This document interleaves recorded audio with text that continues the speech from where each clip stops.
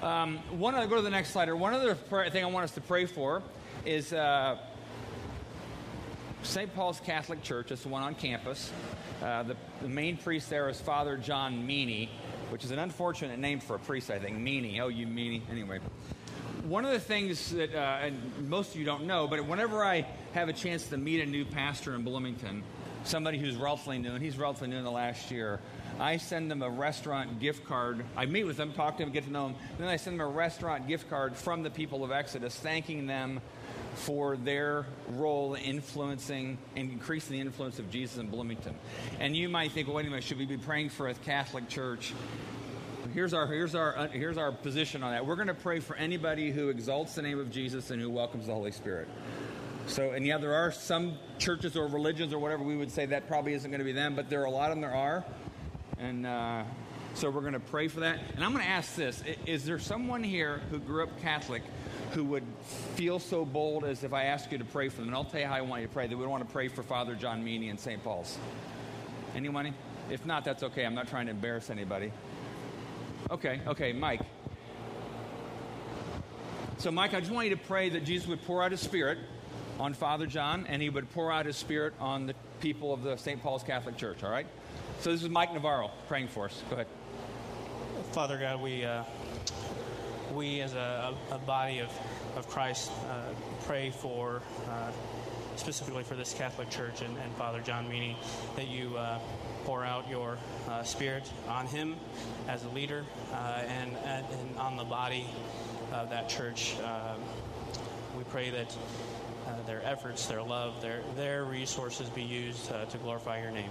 In Jesus' name we pray. Thanks, Mike.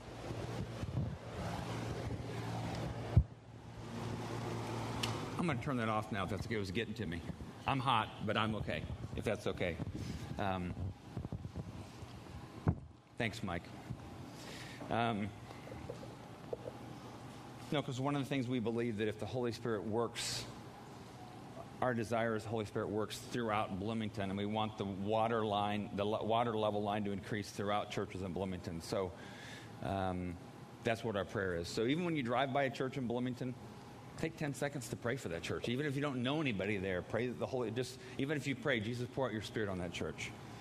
So because we believe that's what we want to see happen in Bloomington. All right. What I want to talk about today, go to the next slide there, Keaton. There's a passage in Acts we're going to look at today, and it's going to relate to prayer. But before we look at the passage, because it's one of those passages that you kind of wish wasn't there. Like if you and I were editing the book of Acts, and if we had any kind of PR kind of sense about us, it'd be one of those things we'd either edit out or alter so it didn't sound quite so. But let me tell you what's happening before and after this passage, because I want you to get a sense. The book of Acts, and this month we haven't been doing a series on Acts, but I've tended to come out of there. What happens the first few chapters of the book of Acts? The book of Acts is a story about God's people after Jesus ascended to heaven. So the church had just begun, opens up with the Holy Spirit coming in incredible power. And they have mass conversions. There's supernatural power happening. People are healed. Peter and John heal a crippled man. Incredible things happen. The community that forms, this new church of Christians that forms, is known for their incredible generosity, their joy, the power that God works through them. I mean, it's like really, it's the community all of us have always wanted to be a part of. After this passage, it talks about some of the same stuff. The phrase in the book of Acts is a lot of miraculous signs and wonders happened. In other words, supernatural things were happening. People were healed. It even said that even if Peter, who was the leader at that, one of the leaders at the time, even if his shadow fell on somebody, they were healed of sickness. People that had demonic oppression were set free from demonic oppression.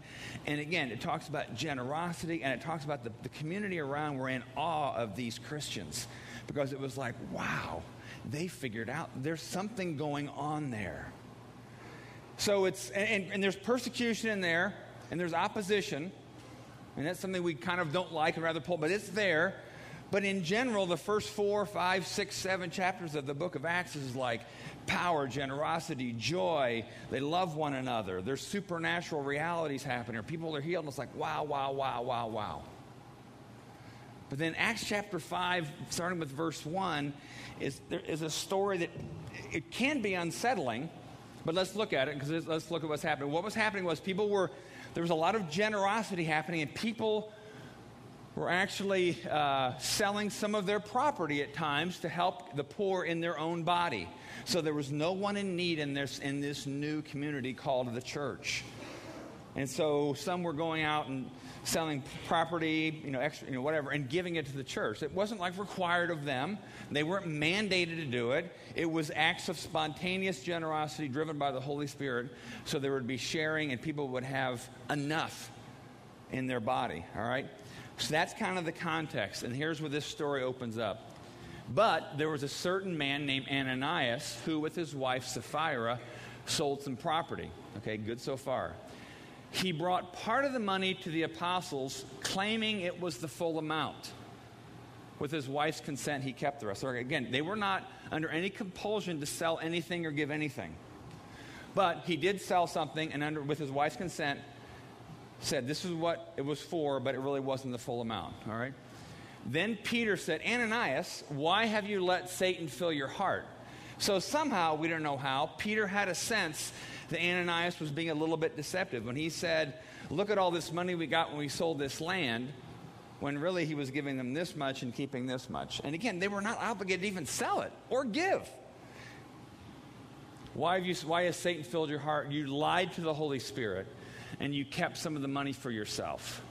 The property was yours to sell or not sell. Again, there was no obligation, no force, as you wished. But after selling it, the money was also yours to give away.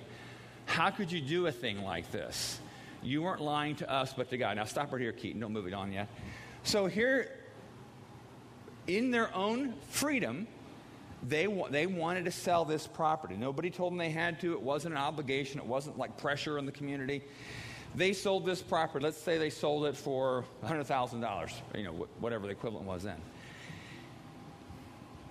They end up giving, let's say they gave $80,000 to Peter and the apostles to give to the poor in their church and to help. That's a pretty generous gift. They didn't have to give. They give a big chunk of change. But what they said was, this was what we got for all that property. There was deception there. And the deception wasn't because they were selfish, because they didn't have to give any of the money away. They didn't have to do anything. The deception was more about creating a perception about their reputation that was going on. They wanted this new church body to feel like, wow, look how generous Ananias and Sapphira were. And I would say, well, they would have thought it was generous if you just told them, yeah, this is just 4/5 of the property. We needed to keep some for. It still would have been generous, but the fact that they lied about whether the amount was the full amount or not. So you understand what seems kind of odd here is that Peter, somehow, whether the Holy Spirit prompted him or he knew it or he could read something in Ananias' face, or maybe Peter knew the people who bought the property. And we don't know how Peter knew. But he knew, and right away he tells Ananias, Satan has filled your heart. And again, you and I might think, well, you just dumped a chunk of change on the church. How could that be Satan? But you see, it wasn't what he gave, and it wasn't even what he didn't give. It was the fact that he was deceiving about his own image. He was presenting an image about himself that look how I sold this and gave it all. All right, now let's see what happens. As soon as Ananias heard these words, he fell to the floor and died. Come on, he gave a chunk of change. Everyone who heard about it was terrified. And again, Peter didn't kill him. It wasn't like they beat him up or anything. The sense you get from Luke, who wrote Acts under the inspiration of the Holy Spirit, was this was an act of God. Then some young men got up, wrapped him in a sheet, took him out, and buried him. Because in that Jewish culture, they bury people pretty quickly. They actually still do today. Maybe not that fast. They still do today. Next one. About 3 hours later, his wife came in, not knowing what had happened. So again, we don't know. I mean, they didn't have cell phones or whatever. So it's very possible she just never didn't hear. Peter asked her, Now, some would ask, well, why didn't Peter just tell her up front her husband died? We don't know. We don't know exactly what's going on here, but we have confidence this is an accurate account of what happened, accurate for us to understand something about this. Peter asked her, was this the price you and your husband received for your land? Yes, she replied, that was the price. And Peter said, how could the two of you even think of conspiring to test the Spirit of the Lord like this? The young men who buried your husband are just outside the door, and they will carry you out too. Next one. Instantly, she fell to the floor and died. When the young men came in and saw that she was dead, they carried her out and buried her beside her husband. Great fear gripped the entire church and everyone else who heard what had happened. And kind of like imagine, right? And we might, you could go a couple different directions with your thoughts. Well, wow, that's kind of harsh of God to do that, or severe. I mean, look what they gave. Yeah, they kind of misrepresented what they gave, but they still gave. I mean, couldn't they have had like a harsh slap on the wrists? Did they have to die? What was the point? Because if you and I were God, we may not have agreed. If God would have asked us our opinion on that, we may not have agreed, but that was an appropriate punishment. So what do we do with that? And why in the world is that stuck in the midst of signs, wonders, generosity, joy? Over here, signs, wonders, generosity, joy, mass conversions, people coming to Christ in ways that were inexplicable apart from the Holy Spirit's activity. So what in the world is up with this? What is the point, so to speak? Not that God had to manufacture something to make a point. Because again, the sin here is not lack of generosity. Because they were generous. They sold something. The sin here is what one of my favorite authors calls the sin of image management. They were leading other people to believe things about them were true about their spiritual life that weren't really the full picture. My guess, if they would have said, this is what we got, we're giving this much, my guess is they would have most likely been honored for their generosity. But the fact that they wanted to kind of tweak their image and give a little more of an upswing, a little more of a PR image about themselves in the community.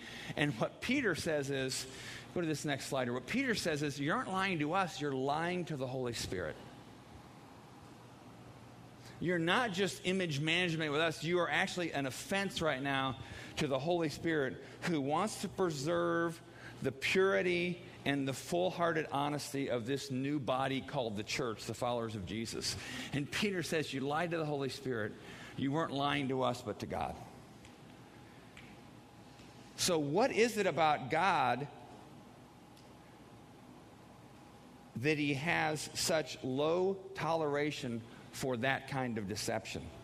Now, I'm not saying that God has an issue, a problem. What I'm saying is maybe we don't always understand the degree to which holiness really does matter to God. And the holiness here was even an attitude. It was even crafting an image.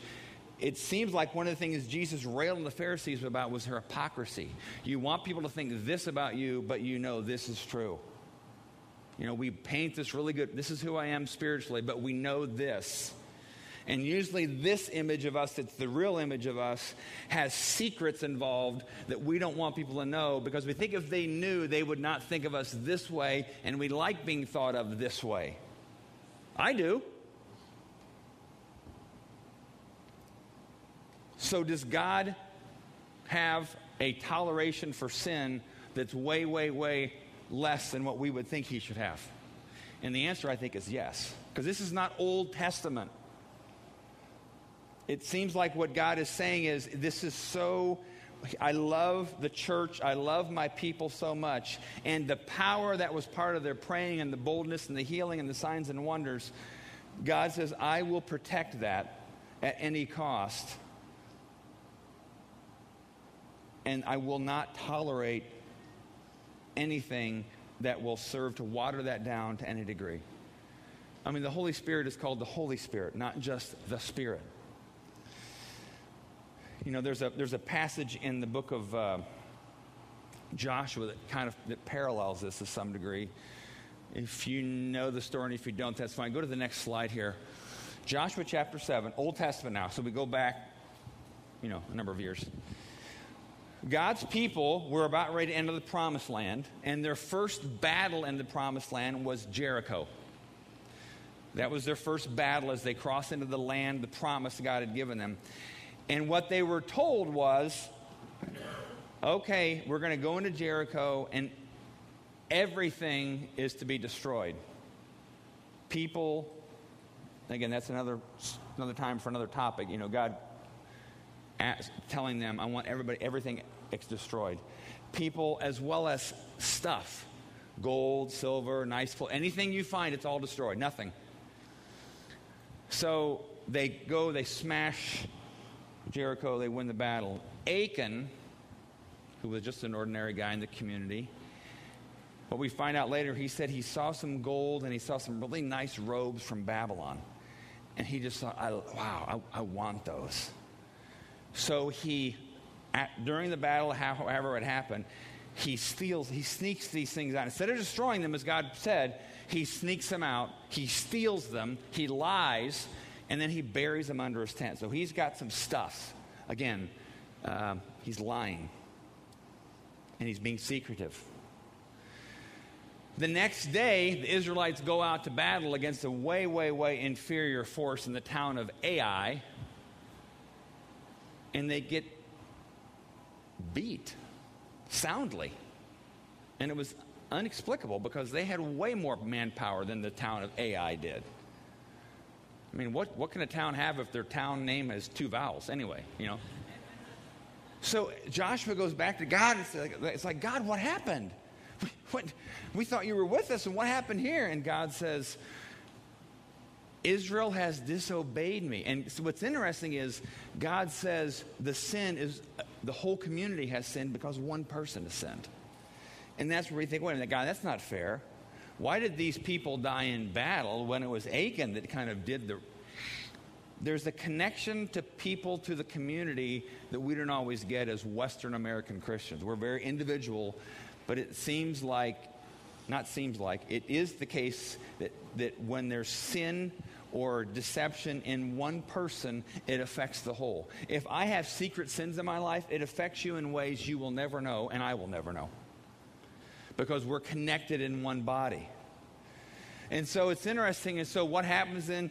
God tells Joshua that they find out it's Achan. They find out it's Achan's one who stole. And again, the accusation was, you lied about this. And then God's directive is take Achan, his family, and stone them all. And again, it's kind of like, okay, God, a little overreaction maybe, God? Stone them? I mean, can't they just have a kind of a spiritual timeout? But it seems like what we're hearing over and over in those passages, and it shows up other places in Scripture too, is God doesn't tolerate even those little things that we think are not a big deal. So as we talk about, we want to be people in a church who has the things that we see in the book of Acts when people prayed, this whole bold, they're bold, they're generous, there's power happening, and it's even like, the words I had up there were fresh, disruptive, and practical. We want to see that in our lives, but yet what often God wants to show us is, but there's something that's holding that back.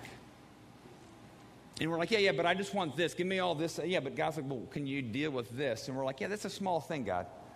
I mean, I only lied about 10% of what, we gave most of it.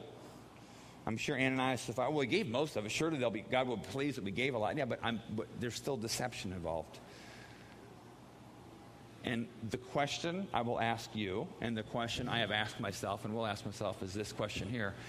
Are you lying to the Holy Spirit about anything? Is there anything that you are purporting to be true about yourself by your words and actions that you know in your honest moments between you and God that you know are not true about you, or you know there's secrets in your life that are blocking the work of the Holy Spirit in your life, but you've actually got to the point where you kind of run past that and push past that, and in doing so, what the Bible would say is you're lying to the Holy Spirit. You're not just lying to your spouse or to your friends or to this church. You're lying to the Holy Spirit. And it seems like, okay, well, that's what we're doing. So, that's the question I'm going to ask you. And let me just, even this week when I was working on this sermon, one of the downsides of being a pastor is whenever you teach on something, it seems like God tries to get your attention about it. Like, okay, if it's good for them, it's good for you. And this, in my mind, was a very small thing, but I felt like God was relentless about it. My wife and I, we have this, long story short, we have this insurance card that gives through one of the local pharmacies, and you get a discount by using this particular. It's one of these frequent programs at this particular pharmacy. Actually, it's CVS, so we get a discount.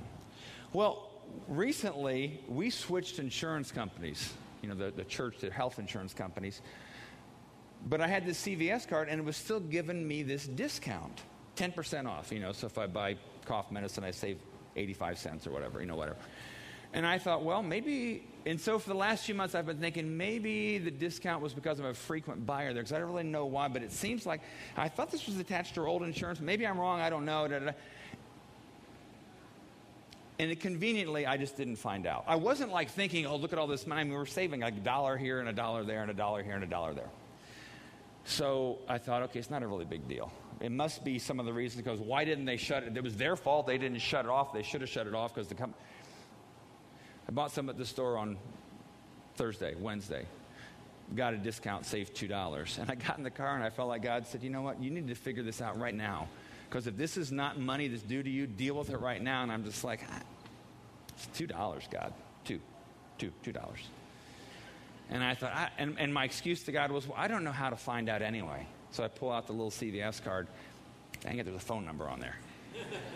So I called, sat in my car, and I called, and I told the lady, this is what's happening. I don't know why I'm getting the discount. I don't know why. She goes, well, actually, it is because of your former insurance. And she said, it's our fault. We should have shut it off, and we didn't. And then I asked the question I didn't want to ask, and I said, well, then how do I pay you back? Because I probably benefited, $50 in the last few months, $40, $30. And she said, don't worry about it. It's our mistake. Don't worry about it. Okay, good. But I feel like I even had to ask that question. And again, you might think, and I might think it's a small thing, but one of the things somebody early in my life said to me was, it's in those small corners of your heart and of your life that the Holy Spirit really wants to have everything of you.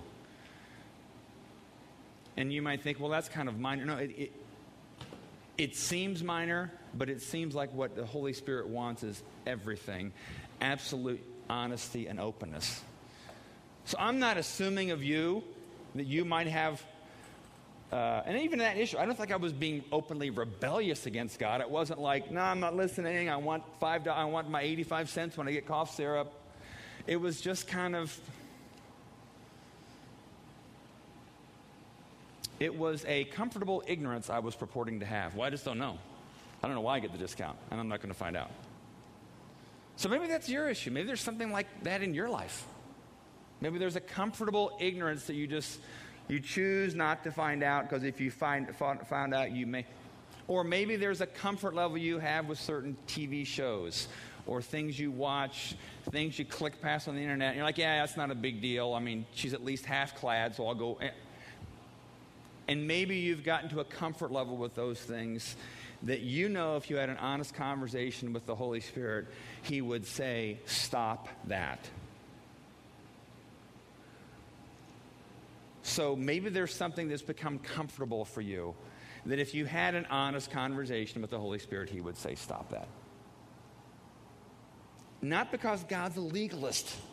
Not because God hates fun.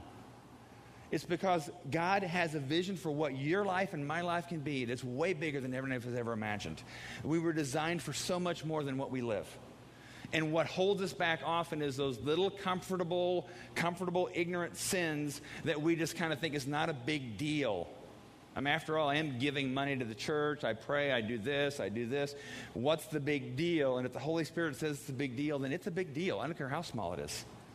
I don't care if it's a TV show you've watched for years. I'm not against TV shows, and neither is God, but he is against anything that's going to cause you to lose the full capacity of what the Holy Spirit wants to do in your life. So here's how I want to end here this morning. I'm going to ask, go to the next slide here. What I did this morning, or this week, I assembled a one Sunday prayer team, and I just asked men this week to pray. Not that I'm excluding women, but I'm looking for ways to get more men involved praying. So we're going to have a prayer team this Sunday. They're going to be back here in our portable room back behind here. And I'm going to ask people to go for prayer, and they're simply going to pray this for you. Pour out your Holy Spirit on this person. And if you go up there, you're not necessarily admitting, and they're not going to ask you, okay, do you have one of those CVS cards like Matt's or whatever? What do you? There may be something you know of in your life that you need the Holy Spirit to convince you what needs to happen next. Maybe you're not even. Maybe there's nothing in your awareness, but maybe you really feel like you want someone to pray for you. That if there is anything, God would bring that to light. Not in any kind of hyper, fearful way, like, oh, I don't know. But maybe you just feel like God wants you to be open. And some of you may just feel like, I feel like I am open to God. That's okay. But there are some of you that may need to go up for prayer because there is some issue you need God's push to walk away from that sin. Others of you may just be at the point where you want more of what God has to offer you, and you're just going to tell him, I want more of the Holy Spirit in my life. So if there's anything in my life that's not holy, God, I want you to show me those things. All right? So let me ask this. I'm going to go ahead. Let me ask the guys who I asked to pray. Go on back there, and then I'm going to want you guys to get up, and I'll be as I pray here, and then we'll tell you what's happening next with communion and things like that. Jesus, sometimes there's things like this and sermons like this that seem to tap into some of our old anxieties and fears about the churches we don't want to be a part of, and words like fundamentalism jump into our mind. But God, as far as I understand, this is because you want us to be holy people, and there's nothing too small for your attention to get to us about. Because, God, in being holy, that also means you want us to be the most alive, awake, and free, and generous, and joyful, and powerful people that we have no idea how much you want that for us. We have no idea the kind of people we can be. No idea. So, God, would you work in all of our lives, clean out the corners of our lives that are blocking any way in which your Spirit has absolute full sway in our hearts. That's the kind of people we want to be. That's the kind of church we want to be, because we believe you want to work in and through us to bring others to know you. We believe you want to work in and through us to bring about the healing that comes from the Holy Spirit in the lives of others. We believe you want to work in and through us to be a people of generosity, to be a people of joy. So anything in our lives, God, that we may be lying to your Spirit about, would you bring that to our attention? And then give us the grace and courage to run away from it and run to freedom and joy. And we ask this all in your name. Amen. Here's how we're going to proceed from here. The band's going to play. We're going to sing. And we're going to take communion too. And here's how we do it at Exodus, just to kind of explain the logistics. You'll come on up to the front. As we sing, you're welcome to come on up. There'll be people at the aisles. And for communion, what we do is we offer you the bread and just ask you to tear off a piece. And then we offer you the cup.